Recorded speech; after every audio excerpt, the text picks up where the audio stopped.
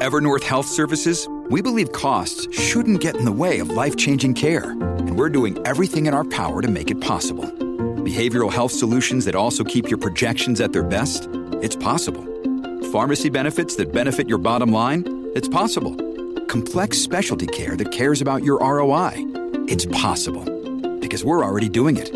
All while saving businesses billions. That's Wonder made possible. Learn more at evernorth.com/wonder.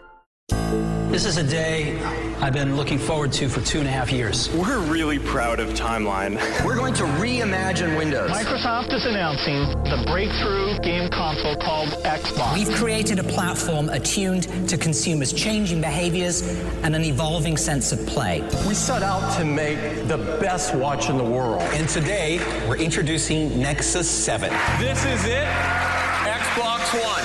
And we are calling it iPhone. The latest news, the newest products, the biggest names. Welcome to Your Tech Report. Online at YourTechReport.com. Join Mitchell Whitfield and Mark Aflalo for the next hour of Your Tech Report. An action-packed show waiting for you right here on Your Tech Report. Welcome to it. I am Mark Aflalo, as always joined by my co-host in Los Angeles, Mitchell Whitfield. I am Mitchell Whitfield, Mark, and like you, I'm very excited. We're doing a little bit of a different show today. We are going to have a bunch of interviews. We've gotten requests. We've gotten great emails from people saying they enjoyed the interview segment. So today, give the people what they want. Give them what they want. We are going to talk about a very cool drone that I think, and you agree, is the biggest bang for your buck these days. Absolutely. We are going to talk about a very, very cool video game called Dig Rush, developed by a Montreal company, Ubisoft, who we know have been behind a lot of games before. But there's a medical aspect to this that I guarantee is going to pique your attention. If you know anybody with lazy eye, you're going to want to listen to this one. And we're going to talk more about gaming with someone at Microsoft as well towards the end of this segment. But Mitchell, I want to talk about something that happened obviously towards the latter half of this week, which is an announcement from Elon, or I never know how to pronounce his name, Elon Musk from Tesla. Elon Musk, that's correct. There yes, you go. Got it. He has introduced us to what is called the Powerwall. This is Tesla's take on the home battery. This is something that's been teased for quite some time. He's been mentioning this on earnings calls. It's been teased for the past couple of months as an announcement that was happening later this past week. Basically what Powerwall is, it's a home battery system that comes in two models. There's a 10 kilowatt model that's going to be available for $3,500, and there's a 7 kilowatt model available for $3,000. It's about 3 feet by 4 feet in size, sticks out about 6. It's not small. It's 6 not inches small. thick. Yeah, it's a big thing. It can be on the inside of your home. It can be on the outside of your home. It is designed to store energy. So whether you are taking things in from the sun, solar power, it can store that energy. It can store energy that comes off the power grid. The reason this came to exist, Mitchell, is because they obviously have these electric vehicles, and people are coming home and spending lots of money because the sun is down, so solar energy is not being generated at night to charge their cars. So people are complaining about the cost of charging your car. And yes, it's still lower than fueling your car with gas. And obviously the emissions and the environmental impact is enormous. But Powerwall came about because of this problem. And this solves the problem because while you're not at home, while the sun is out, all this energy that is right there waiting to be absorbed can now be absorbed and stored for later use in your home, whether it's to charge your car, whether it's to lighten the load in the power grid when it's more expensive to consume energy. When the power goes out, there are so many uses for something like this. So basically, to just put it in basic terms, it's a giant rechargeable battery that uses, like you said, solar power to recharge, but then provides power for not just for your plug-in vehicle, but also for your entire home. And he was giving some pretty crazy numbers here, Mark, that with 160 million of these units, he can power a country, and with 2 billion of these units, he could power the entire world. And I know that sounds silly when you talk about powering the world, but if you look at the math, and like you said, if you look at how much energy, and we were talking about this before because I said, Mark, I think you're more in tune with this. Please explain it when we're on the air. But if you look at companies, if you look at industrial companies, you were talking to me about this. there's so much wasted energy that could be recycling that same energy so you're not polluting and you're not wasting. It's a twofold process, yes? Absolutely. I mean, businesses have been using technology like this for a long time because they're the ones who have been exposed to these higher levels of pricing in terms of energy consumption. They're paying massive amounts of hydro bills and renewable energy bills, so they've been using battery-style technology like this to store things, but it's never been available and this accessible on a consumer level, and this is what he's doing, and this is what he's provided with. And it's nice because, and I suggest, of course, there's a great article on The Verge at theverge.com. Yeah. If you want to go check this out, it is there. It'll do a great job of explaining exactly how this works. But you mentioned, of course, connecting this back to the grid, because for people who don't know how power stations or Department of Water and Power in whatever province, state, country you may live in, the power comes from this gigantic grid, and everyone is connected to the grid in some way. And as a whole community, if people are absorbing, like you said, this energy that they're not using during the day that the sun generates, or in some case, these giant windmill farms generate, this energy that's being absorbed when you're not even home is given back to the grid in almost like a giant community, people feeding back into this power grid so the power can then feed back to the community. It's really interesting, and it gives people hope that energy doesn't have to be wasteful. It doesn't have to be dirty. That's another thing. This does not have to be a dirty process to regenerate energy. So it's really exciting, isn't it? He's pretty incredible, Elon Musk. What he's doing. He has, you know what? It's not these ideas, some deemed as being off the wall, but these are not off-the-wall ideas. These are things that we can be doing right now and should be doing right now. And he has the influence and the power to create things like this that make it possible, which is very, very cool. I mean, think about it. I mean, if 20 years ago, somebody had said to you, you're going to have a device in your hand that you could have video chats with and conversations and check the stuff, they would laugh at you, So look what we're talking about now. People aren't going to be laughing in a few years when every home has one of these 3x4 feet, 6-inch deep, little battery packs that powers their entire home. Exactly. It's beautiful. Also this week, Mitchell, the biggest newsmaker of the week has been Microsoft. Microsoft is holding their Build Developers Conference. They had a large keynote on Tuesday, and they're talking about a bunch of things. And I wanted to focus in on really kind of two elements. One is their new Edge browser. Their browser, which is codenamed Project Spartan for quite some time, has now been revealed. Right. It is called Edge, and the reason for the name is because they are blurring the edge between browsing the internet, consuming media, etc., etc. This browser is very cool in many, many ways. What I find neat is, it is built to ingest the extensions of Firefox and Chrome, so you can instantly start using things and tools that are already out there. But it also blurs the line in a very different way. It allows you to, for example, take a web page. Let's say you're on YourTechReport.com, and you see something you like. Website, yes. Yeah, you can take your pen, you can draw on your screen, you can take your mouse, you can make notes on a web page, you can circle things, draw things, and then share that with friends. Think about this on a mobile computer, obviously on a tablet, on a Surface. You can now share all this information with the world. So they're really blurring the line between internet and information consumption and how we use that. And this is what their new Edge browser is all about. Very simplistic in design, but very rich in features. Well, see, this is the whole thing. I mean, we talk about products, but software, there are software products as well. The idea is the more sophisticated things become, the more sophisticated technology becomes, we forget this sometimes, the easier it should be for the end user. So when the innovations happen, things shouldn't get more complicated, more complex, they should get easier. The fact that finally people can take annotations using a touch screen, it's taking all the technologies together and integrating them purposefully. So if you have annotations and a touchscreen device and a web browser, why shouldn't you be able to combine these things? It's brilliant. The thing we'll have to see is how easy will it be to use and catch on to, and will the consumer embrace it readily, knowing, okay, this is you have to teach a new behavior. Sometimes it's the consumer not willing to learn the new behavior that delays the advances, but hopefully people will just catch on right away. Now, Windows 10 is on schedule for a release in July of this coming year, which is exciting. But the other area that I really wanted to focus on, Mitchell, was something that's going to pique your interest, is gaming. Mark, with E3 coming up very soon, I'm getting very excited. This is my time of year as a gamer. But in general, as an Xbox One gamer, and I've been an Xbox guy from the beginning, from the original to the 360 to the One, of course, I think this is probably the most exciting time now because if you're not lucky enough, I'm very fortunate. I have an Xbox in the bedroom, one in the living room, so I can leave the room and go play in a different room when people are overwhelming the living room. But if you only have that one Xbox in there, very exciting announcement from Microsoft way back talking about the integration of Xbox One and the Windows 10. I mean, Mark, you're going to be able to stream your gaming to a Windows 10 device. How cool is that? This is awesome. And out of all the announcements that came out of Microsoft this week, the hype about Windows 10 is growing. It's gotten me to the point where I really am focusing on the new Surface tablet and all these features that come along with Windows 10. But as you said, Mitchell, this streaming capability of Xbox really, really, really floats my boat.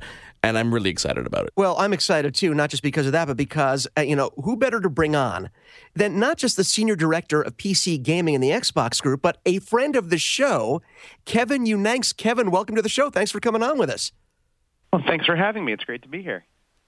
We finally got to see some video of the streaming in action, streaming in Xbox One. I believe it was Sunset Overdrive. You did this great demo. Kevin, it looks seamless. It doesn't even look like you're streaming. It looks like you're actually playing on a Surface, on a PC. How do you guys do this? Well, there's some pretty amazing engineering technology that the Xbox team has built. But, the idea is absolutely that it is as if you are sitting at your console. You've got your controller plugged into your PC, and the goal is you're playing it, and both the Xbox One thinks you're sitting at the Xbox One, but then you can take your games anywhere in the house. Anywhere you can put a PC in your house, you can play.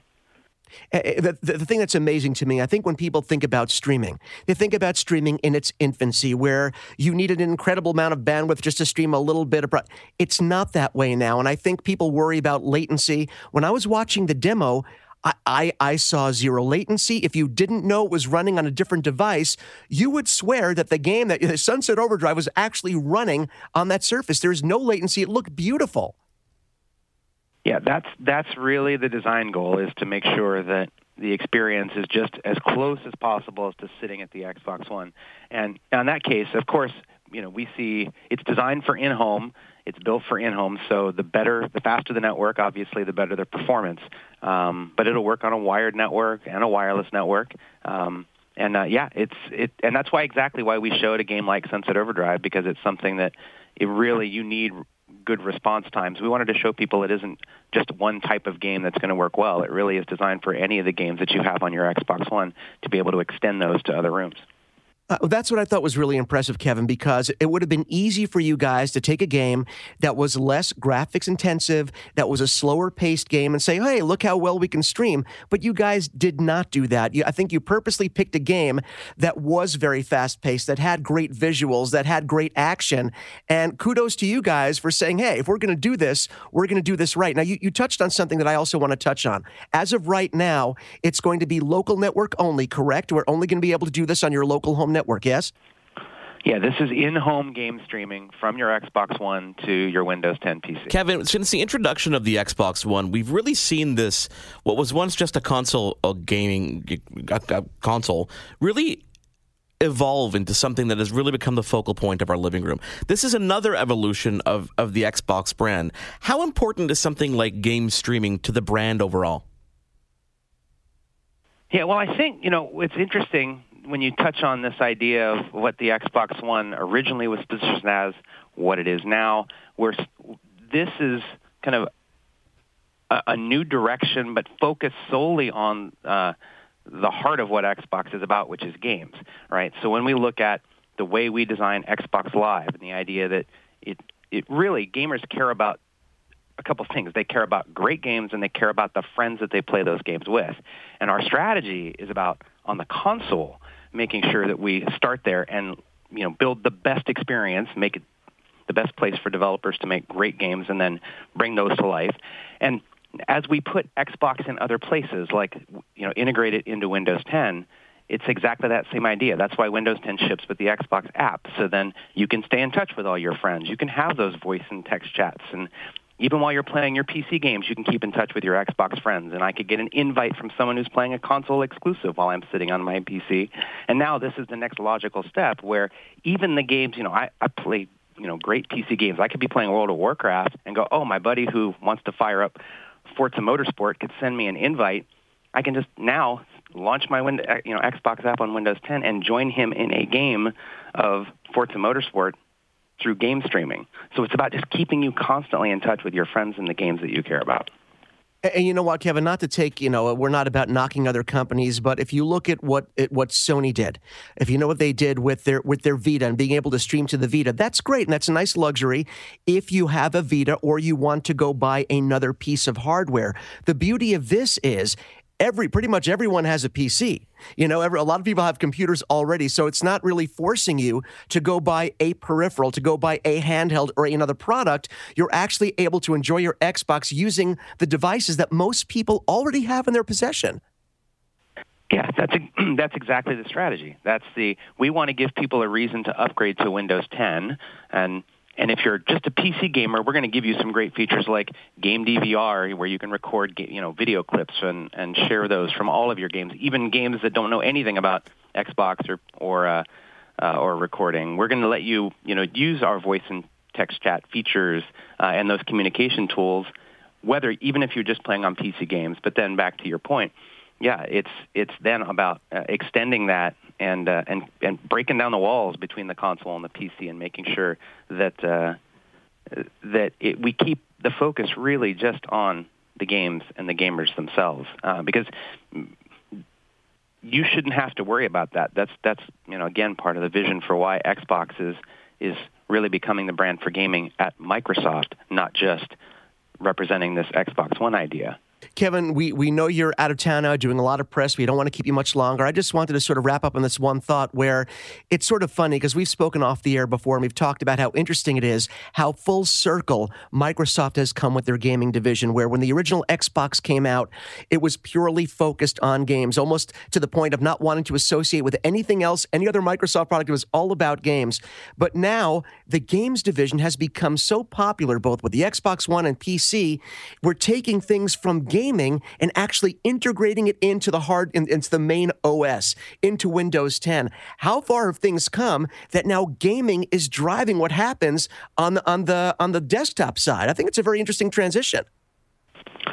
Yeah, I think it's really just a recognition of the role that the PC has continued to play, and Xbox as both a brand and those fans, the people who have come with us over the last decade and liked what we do and believed in what Xbox has stood for, which is that high-quality gaming and that connected gaming experience. And it's just a logical evolution for us to try to look and say, how do we bring that passion, that excitement, that lineup, those experiences in a way that's relevant to the people who play on PC and have been playing on PC, and the great games and tools and open nature of the PC and the fast, the innovation and the pace that happens. Like we are in both of those worlds very heavily. Our history and our heritage is on the PC. So it's great now that the technology focus is how do we unify those in a way that still remains faithful, if you will, to what makes each of those platforms great. Well, Kevin, we appreciate you taking the time. As I said before, I know you're incredibly busy. I have a feeling that Microsoft still has some really cool stuff that we're going to see at E3. And hopefully after E3, you'll come back on the show and we could talk about all the great things that you can't talk about now, but we'll be able to talk about then. So we look forward to having you back. Please come back and talk with us again afterwards. I'd love to do it, and then we'll see you at E3. When we come back on Your Tech Report, a very, very cool interview. It's a little bit of a twist on gaming with some medical news involved. You'll hear all about it in just a couple moments. There's more Your Tech Report after this. Welcome back to Your Tech Report. Welcome back. Mark Aflalo, Mitchell Whitfield with you. Your Tech Report, of course, on Twitter. It is at Your Tech Report, Facebook.com/YourTechReport, and, of course, the pages of YourTechReport.com. Mitchell, a lot of things cross our desks day to day. Sometimes it's a new piece of technology like a phone or a watch. Lots of cool things.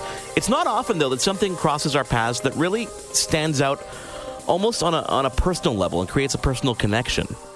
Oh, well, I think that's one of the cool things about being able to do a show like this. We talk about technology, but in some cases, like in this case we're going to talk about right now, there is something personal that we have a vested interest in, but we're not the only ones. This is something that I think a lot of people are going to be able to relate to. Well, you see, and a friend of mine sent me this article a couple months back, which not only did that, but it got me on the phone right away and on the email right away and try to get the creators on our show to share the story with our listeners. So the headline of this press release really tells the story. Ubisoft and Ambliotech create Dig Rush, the first therapeutic video game based on a patented method for the treatment of amblyopia, otherwise known as lazy eye. So, Mitchell, my son suffers from amblyopia. My wife, I had a minor case when I was young, so it's no surprise that when I see something like this, I'm going to pay a little bit more attention, and I feel a little bit of a personal connection. So, on the line with us today are the creators of this truly revolutionary game, Joseph Koziak, CEO of Ambliotech, and Mathieu Ferland, senior producer at Ubisoft in Montreal, a company that we know has a long story and a long list of achievements in the video game world. Welcome, guys. Thank you. Thank you. How are you doing? Hey, guys, the first question I have is kind of a basic one. When we think about some of the great innovation and the great inventions that have come along over time, they've been happy accidents. Was your guys' discovery of how this game affected this disease, was it something accidental or something that you guys actually set out to do? Well, to be fair, we have to give a lot of credit to McGill University and Dr. Hess, who is the original inventor of the technology. And basically, he was looking at a treatment that has been used for amblyopia that is over 200 years old, which is patching. Patching has limited success. Compliance is a difficult issue, as children don't want to have a patch over their eye. There's a social stigma. It's difficult to operate. And quite frankly, the results aren't there. And generally, any child that had results generally relapsed shortly thereafter. What was the kind of the aha moment with Big Rush and this therapy was the ability to use both eyes as the treatment method.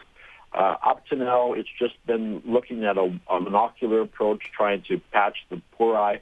But this is the first treatment that uses both eyes to basically retrain the brain to accept the images coming from both a dominant and then a inferior eye. Can you talk about how the technology in the game itself actually treats the lazy eye? Well, what we do is that there's a varying. Well, Mathal can get involved in this one as well, but basically what Big Rush is a left eye, right eye game. It presents a different image to the left eye and the right eye. And by using different contrast levels over a period of time, we get both eyes to work binocularly together. And so the game aspect is really a way to focus the patient on these various contrast levels. And to make it more entertaining and engaging at the same time. What we've been doing, we've been developing a game which is essentially black and white with tones of grays, except for all interactive ingredients. So, and we want to use those ingredients that are, either red or blue. And we've been designing the game in such a way that we need some ingredients are targeted to the red and some to the blue. As an example, let's say that the main character is targeted to the left eye, and the enemies are targeted to the blue eye. So, as a user, as a gamer, since you want to achieve the game, the only way for you to play is to force your two eyes to synchronize and to work together.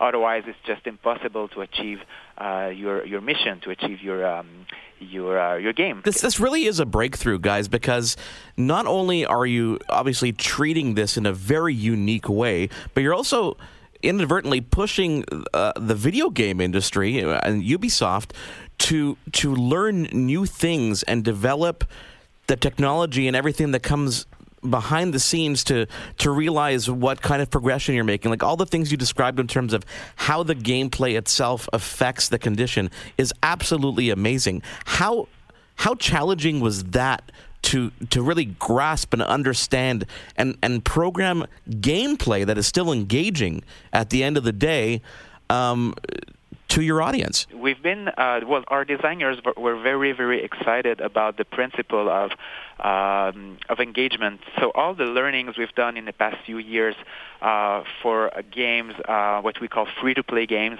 where our goal is to attract as many players as possible, keep them engaged, and then try to monetize them, or to make the project profitable. Sometimes, what we've been doing here is to translate those mechanics and those principles in a way that it is patient-oriented. So the goal here is not to raise money, but it's to get more time and attention and engagement from them to play more, because the more you play, the more the solution and the treatment may work. What is actually very interesting about our collaboration is the fact that we're creating in its infancy a new industry, a combination of software, gaming, as well as life sciences. Yeah.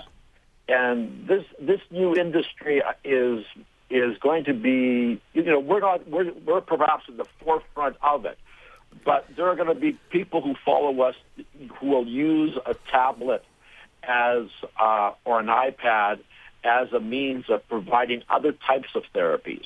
So really what we're going to be looking at, and we discussed this quite a bit, is that the iPad is going to be the syringe of the future. It's going to be able to be a device to provide therapies for various either disorders or illnesses.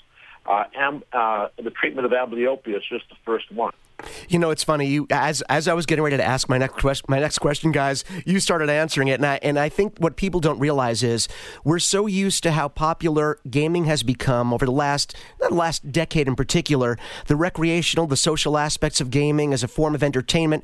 We forget what a powerful platform it really is, and what you guys are doing with this condition is fantastic and amazing, and it really does make you wonder, do you guys see yourselves coming together again to address other disorders in the near future, or are you just going to stick with this for right now? Well, we're definitely focused on taking this to the market because there's 9 million people in the United States who suffer from amblyopia that want to get a result that they can't get right now. Right. So we're focused to get this to them as quickly as possible. But we have in our labs, we have in our research other indications that we want to take forward because of the fact that this particular game, Dig Rush, will be the first therapeutic treatment for use of an iPad. Most iPad apps, for the lack of a better term, really relate around monitoring, blood pressure, heart rate, things like that. They're more diagnostic. Yeah. This is the first treatment where we're actually going to seek the FDA approval and have a label on this treatment as a treatment. And so this is unique in and of itself. Going forward, we are looking at other indications, other areas that can benefit from using this medium. Can you talk to me about the numbers? What are the success you're having from Dig Rush specifically?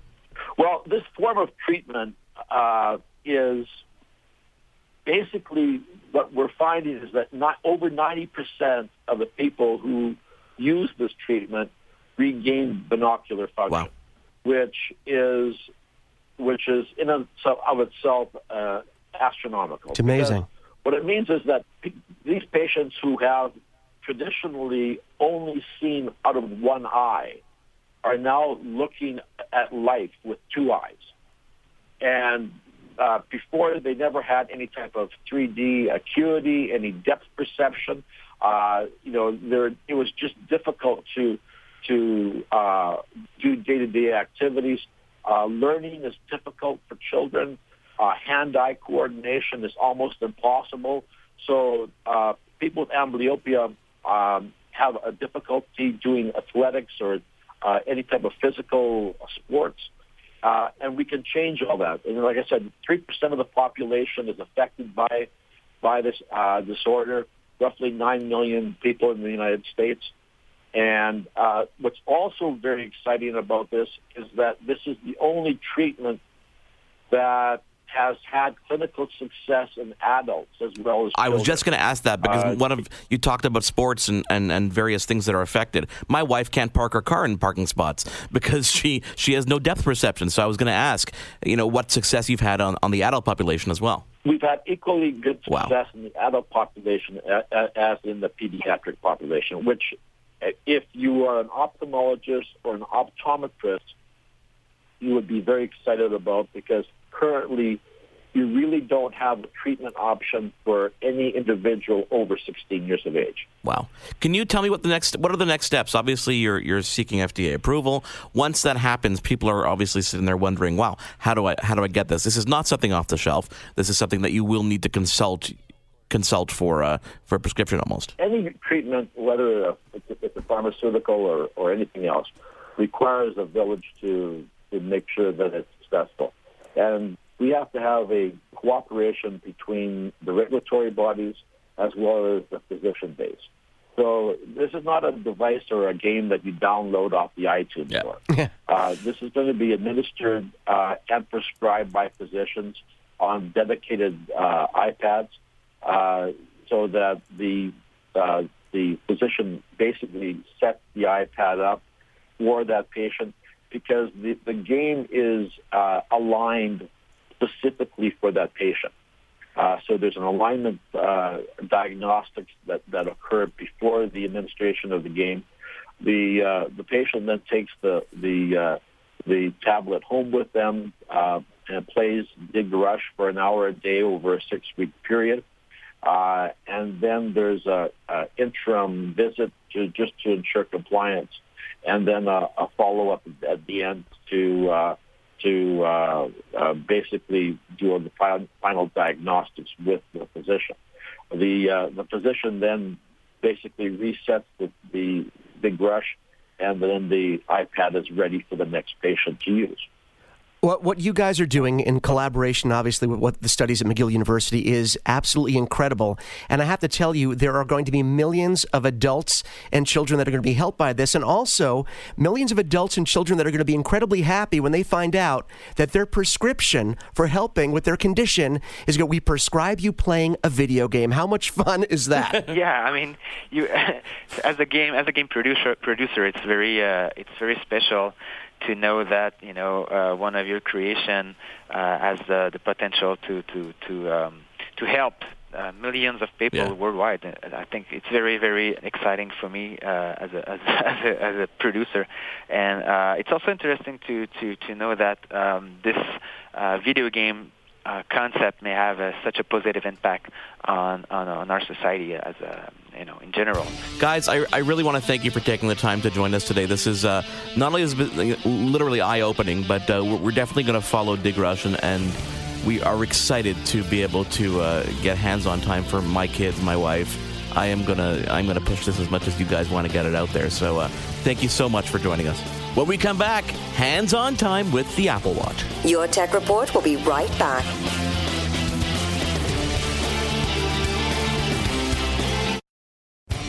This is Your Tech Report.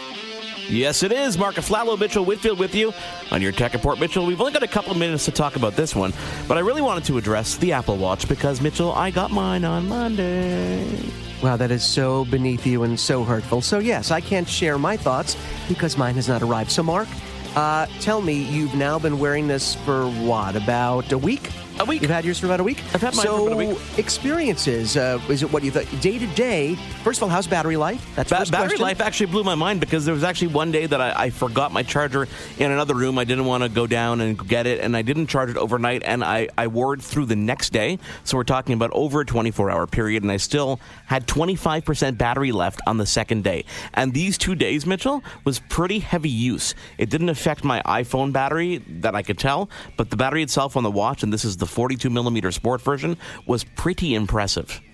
Yeah, that impressed me when you told me about that off the air. But also in terms of people wondering, okay, it's really cool, it's a nice watch, you can use apps, but what do you find yourself mostly using it for on a day-to-day basis as an actual user? I find that there's two things that I use it for. Number one is customizing my watch face so that I can see the time in Los Angeles. So for telling time, it's a watch. For telling time, for seeing things at a glance like the weather situation outside and the time in different time zones, and also the notifications on my messages and on my email. It's great to be able to look down and say, okay, I don't have to touch this email now. Oh, I don't have to touch this don't have to touch this text message right now.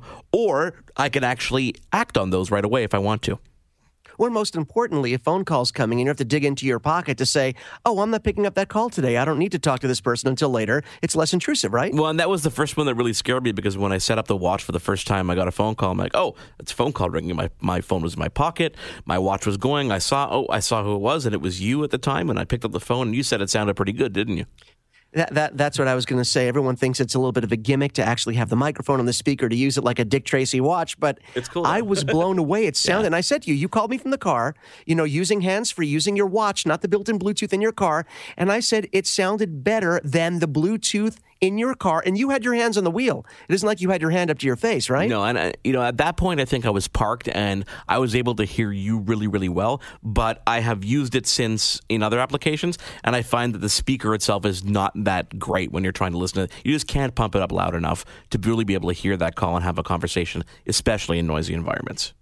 Gotcha. Okay, as far as the interface goes, I know we don't have a lot of time, but people were worried about, okay, it's a small screen. Yes, you have the digital crown, but navigating the features, are you still finding yourself, hunting and pecking to sort of find what you need, or is it easy to navigate using the screen and digital crown? You have to play with it for a while to really get the hang of things, but you do find yourself picking it up very quickly, like any other Apple device. It's really easy to use. You have the crown, you have the friends button.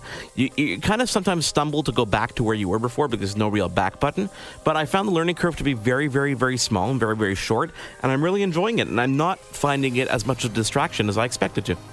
Well, I know we have to wrap this up. One thing we have heard that people are complaining the digital crown is sticking, whether it's because of people sweating, whatever it is. And they're actually saying in the documentation that Apple gives on their support site, rinsing it in water will actually help. So much for it not being waterproof. Seems pretty waterproof to me. Yeah, it's pretty waterproof, so we'll see how that one fares out. We'll be back with more Your Tech Report. Your Tech Report will be right back.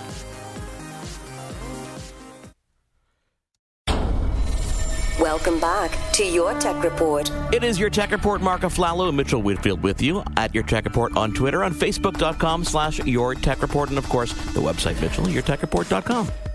Now, am I mistaken, or off air, when we were talking off air, did you actually accuse me of having a drone fetish? I did. I just want to make sure that we're, okay, I can own that. I can wear that badge. I said drone envy, you corrected it to fetish. Well, drone envy implies that, I can't get my hands on the drones and I envy others who can. And that's not the case. We're very lucky, as a matter of fact. We get a lot of drones. We get a lot of hands-on time with drones. And because of that, we have a lot of listeners that are big quad and drone fans, pilots, people that are looking to get into the sport and or hobby. And we get a lot of questions. And people are always asking, what's the latest and greatest? What's the best value? And there's a company out there. The company is called Yuneec. I love the way they spell it. Yuneec. Yuneec. And if you haven't heard of Yuneec, this is a name you better get familiar with because when people do ask me, Mark, what is currently the best value out there if you're looking to get a consumer/prosumer drone for taking aerial video and pictures, the best value, it's not even close. It's not DJI. It's not over 3DR. The best value right now is from the folks at Yuneec, and it's the Q500 Plus Typhoon. And who better to talk about the Typhoon with us, the Q500 Plus, than the Yuneec USA COO, Sean Phillips, joining us right now. Sean, thank you so much for coming on the show. So happy to be here and love your show, and I'm so excited to have a chance to tell everyone what is unique about Yuneec. I love it. It has a built-in wordplay. I love that. Now, we have a lot of listeners that may not be familiar with the company. So before we get started, can you tell us a little bit about the company and what you guys wanted to do, what goals you had when you were coming into the drone market? Yeah, sure. We've been around since 1999, and we've been a manufacturer for others in this space, especially the hobby space, for many years. So we have a lot of experience in building drones, in RC, airplanes. We also have actually scaled up, and we produced one of the world's first manned electric aircraft called the E-430. So we certainly are familiar with the aviation space and the drone area. And as of January this year, we launched our Typhoon Q500 Plus, and our objective is to create a product that is so easy to fly and ready to fly out of the box that we can move to a place where anyone, and by the way, my favorite flying buddy is my 6-year-old son, Zeke, so really anyone can use the product.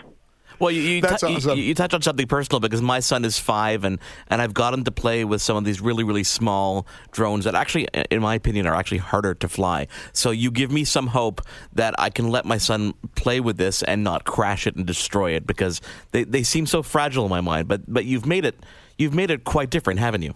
Yeah, we have. And, so the idea is to have a very stable platform, and if you fly it, you'll realize even in strong gusts of wind, it's stable. It's got a lot of safety features built in, like the home button, so it comes on.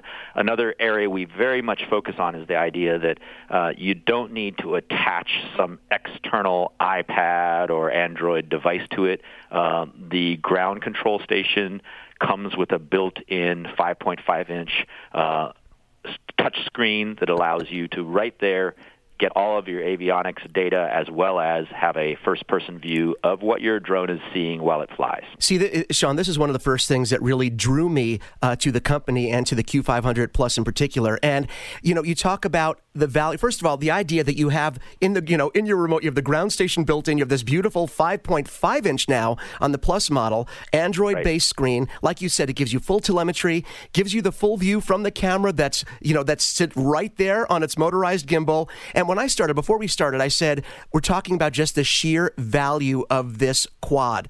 It's big, it's stable, it flies beautifully, but you guys, it's almost as if you looked at the wish list of every quad pilot out there that has ever flown any quad, and you went point by point and made sure that was included in this package. I mean, you have the screen built in, you have the extra battery, a sunshade. You guys did everything here. Well, thank you. I don't want to say we did everything, because there's always room for improvement, but we have introduce something that I think is where the users want to be.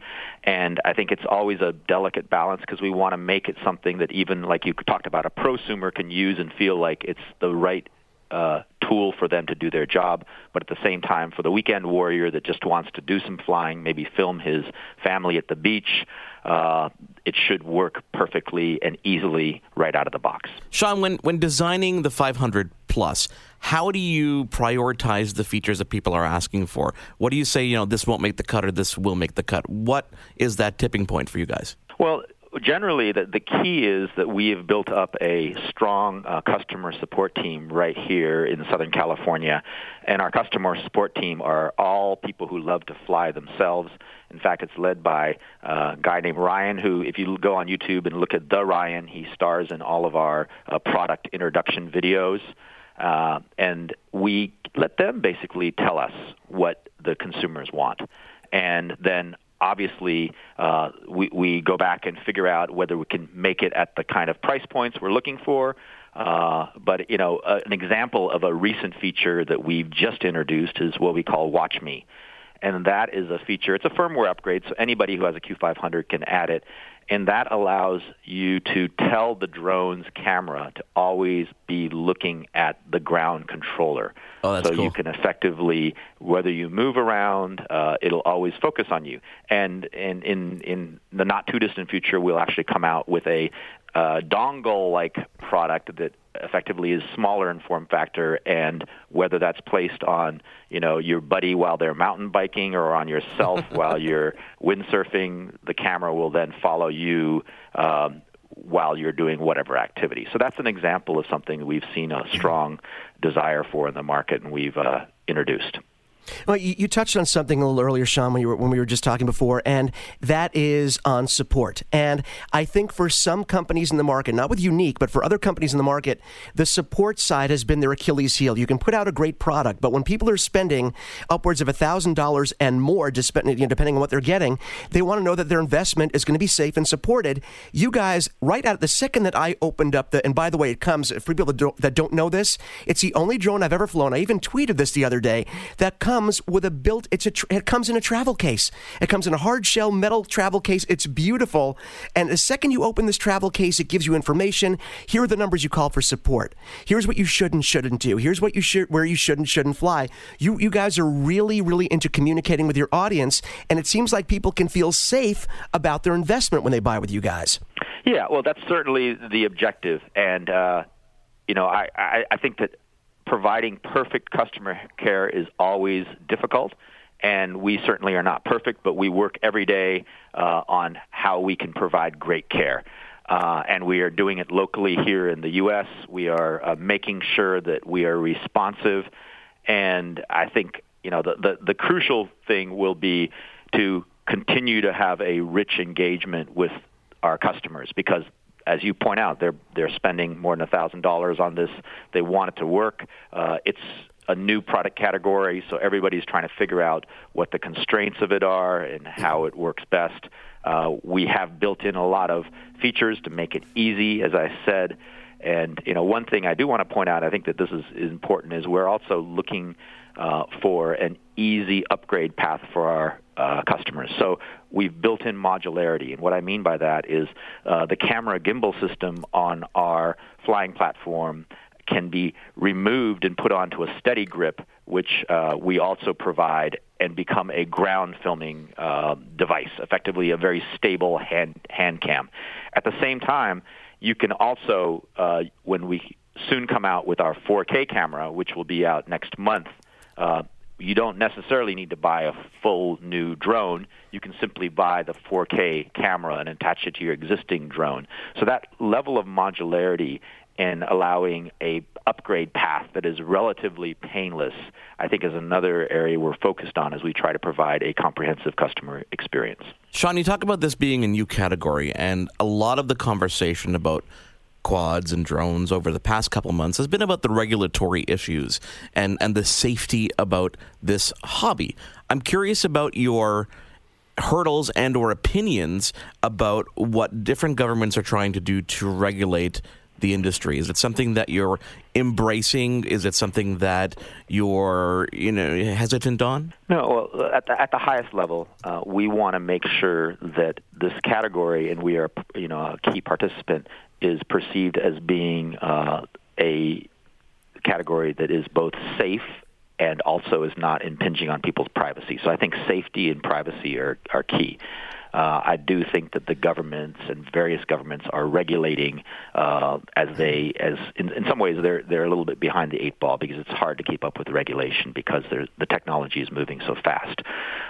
We're doing many things to try to make it safe. For example, on our ground control station, there's something called turtle and rabbit mode. So if you're just starting out to fly, you can put it in turtle mode. We have something called smart mode that sets up geofences. We've programmed so it won't go more than 400 feet above ground level, which is the FAA requirement in terms of not getting into airspace. We have it's set so it does not work within a mile radius of airports, commercial airports, because we don't want to be in the way of aircraft. So we've done a number of things to try to be ahead of regulation to some extent. But in terms of commenting on the regulation across countries, I think it's too complex at this point to comment on, except for we want to be a good citizen of every country we do business in, and that means meeting whatever requirements around safety and privacy that those governments see fit to put in place. Sean, I listening to you talk about this, I was blown away. You kind of had me at hello. I was blown away by the product, having flown it. It's everything that you say. It flies beautifully. It's stable. It's a beautiful platform. You guys are very much aware of your consumers and regulations and making this a safe and fun hobby. The price point to me, we're talking $12.99, but you're getting this big, beautiful quad. You are getting the ground control that has the built-in 5.5-inch display. I received 2 batteries with mine, a rechargeable battery in the radio, 2 full sets of props. The list goes on and on. It's the unique Q500 Plus Typhoon. And Sean, I can only say, you're probably going to be hearing from us to maybe get that 4K camera when it comes out. And listen, if it happens to be attached to that new black version of the Unique, we wouldn't complain, but we'd be happy just trying the 4K camera when it comes out. Well, thanks, and I do appreciate all that. And one thing, it's $12.49, so it's even a better value than you highlighted. And so really happy to have this chance to talk to you guys, and looking forward to working all together to make this industry an exciting place for all of us. You know, Mark, at the risk of sounding repetitive, and I don't really care, I have to do this again, I can't really say enough what kind of value you're getting, even though you're spending $12.49. It's not about the price. It's about what you're getting back for that money. And, you know, you've seen these high-end quads. You've flown them. You've flown mine. You've flown yours, right? So I've always said when I get one of these quads in my hand, it's like, oh, okay, I have to go, if I'm going to travel with one of these things, I have to go get a case. Now, a case, the Unique comes with an aluminum travel case, okay? Aluminum. If you have to go get a case on your own, it's anywhere from $200 to $300. All right? Yep. A second battery for one of these quads is a minimum $100, usually between $100 and $150 for a 20 to 25-minute flight time LiPo battery. Okay? An extra screen that we'd use, whether it's your cell phone, whether it's your tablet, or you have to go out and buy another screen, that's another $200 or $300.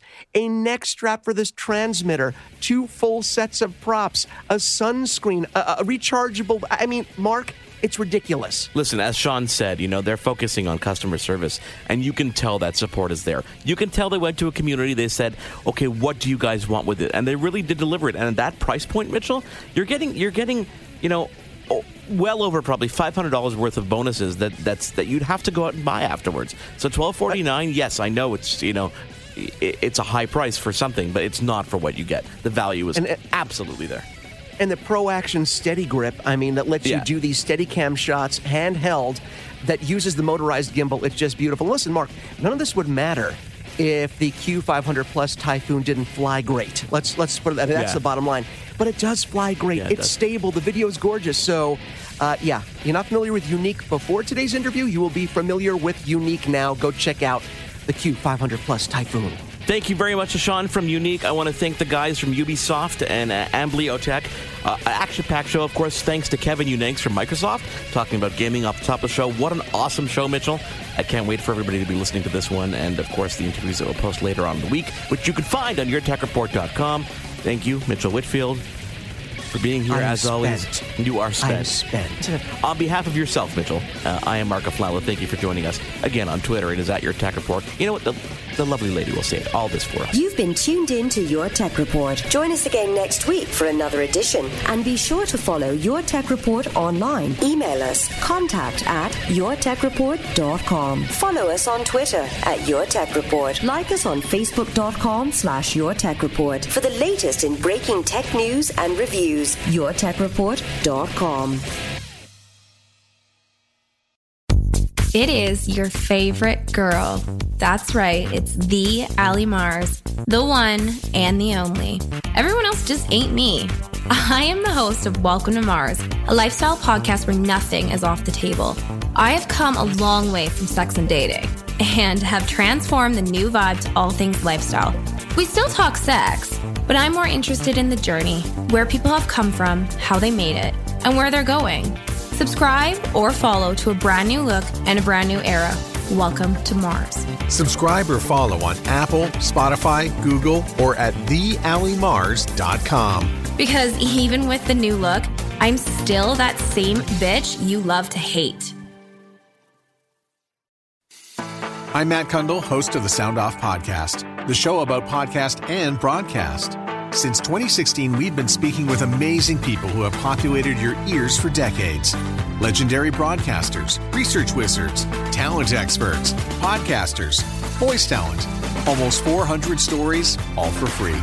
Subscribe or follow the Sound Off Podcast on Apple Podcasts, Spotify, Amazon Music, or at soundoffpodcast.com.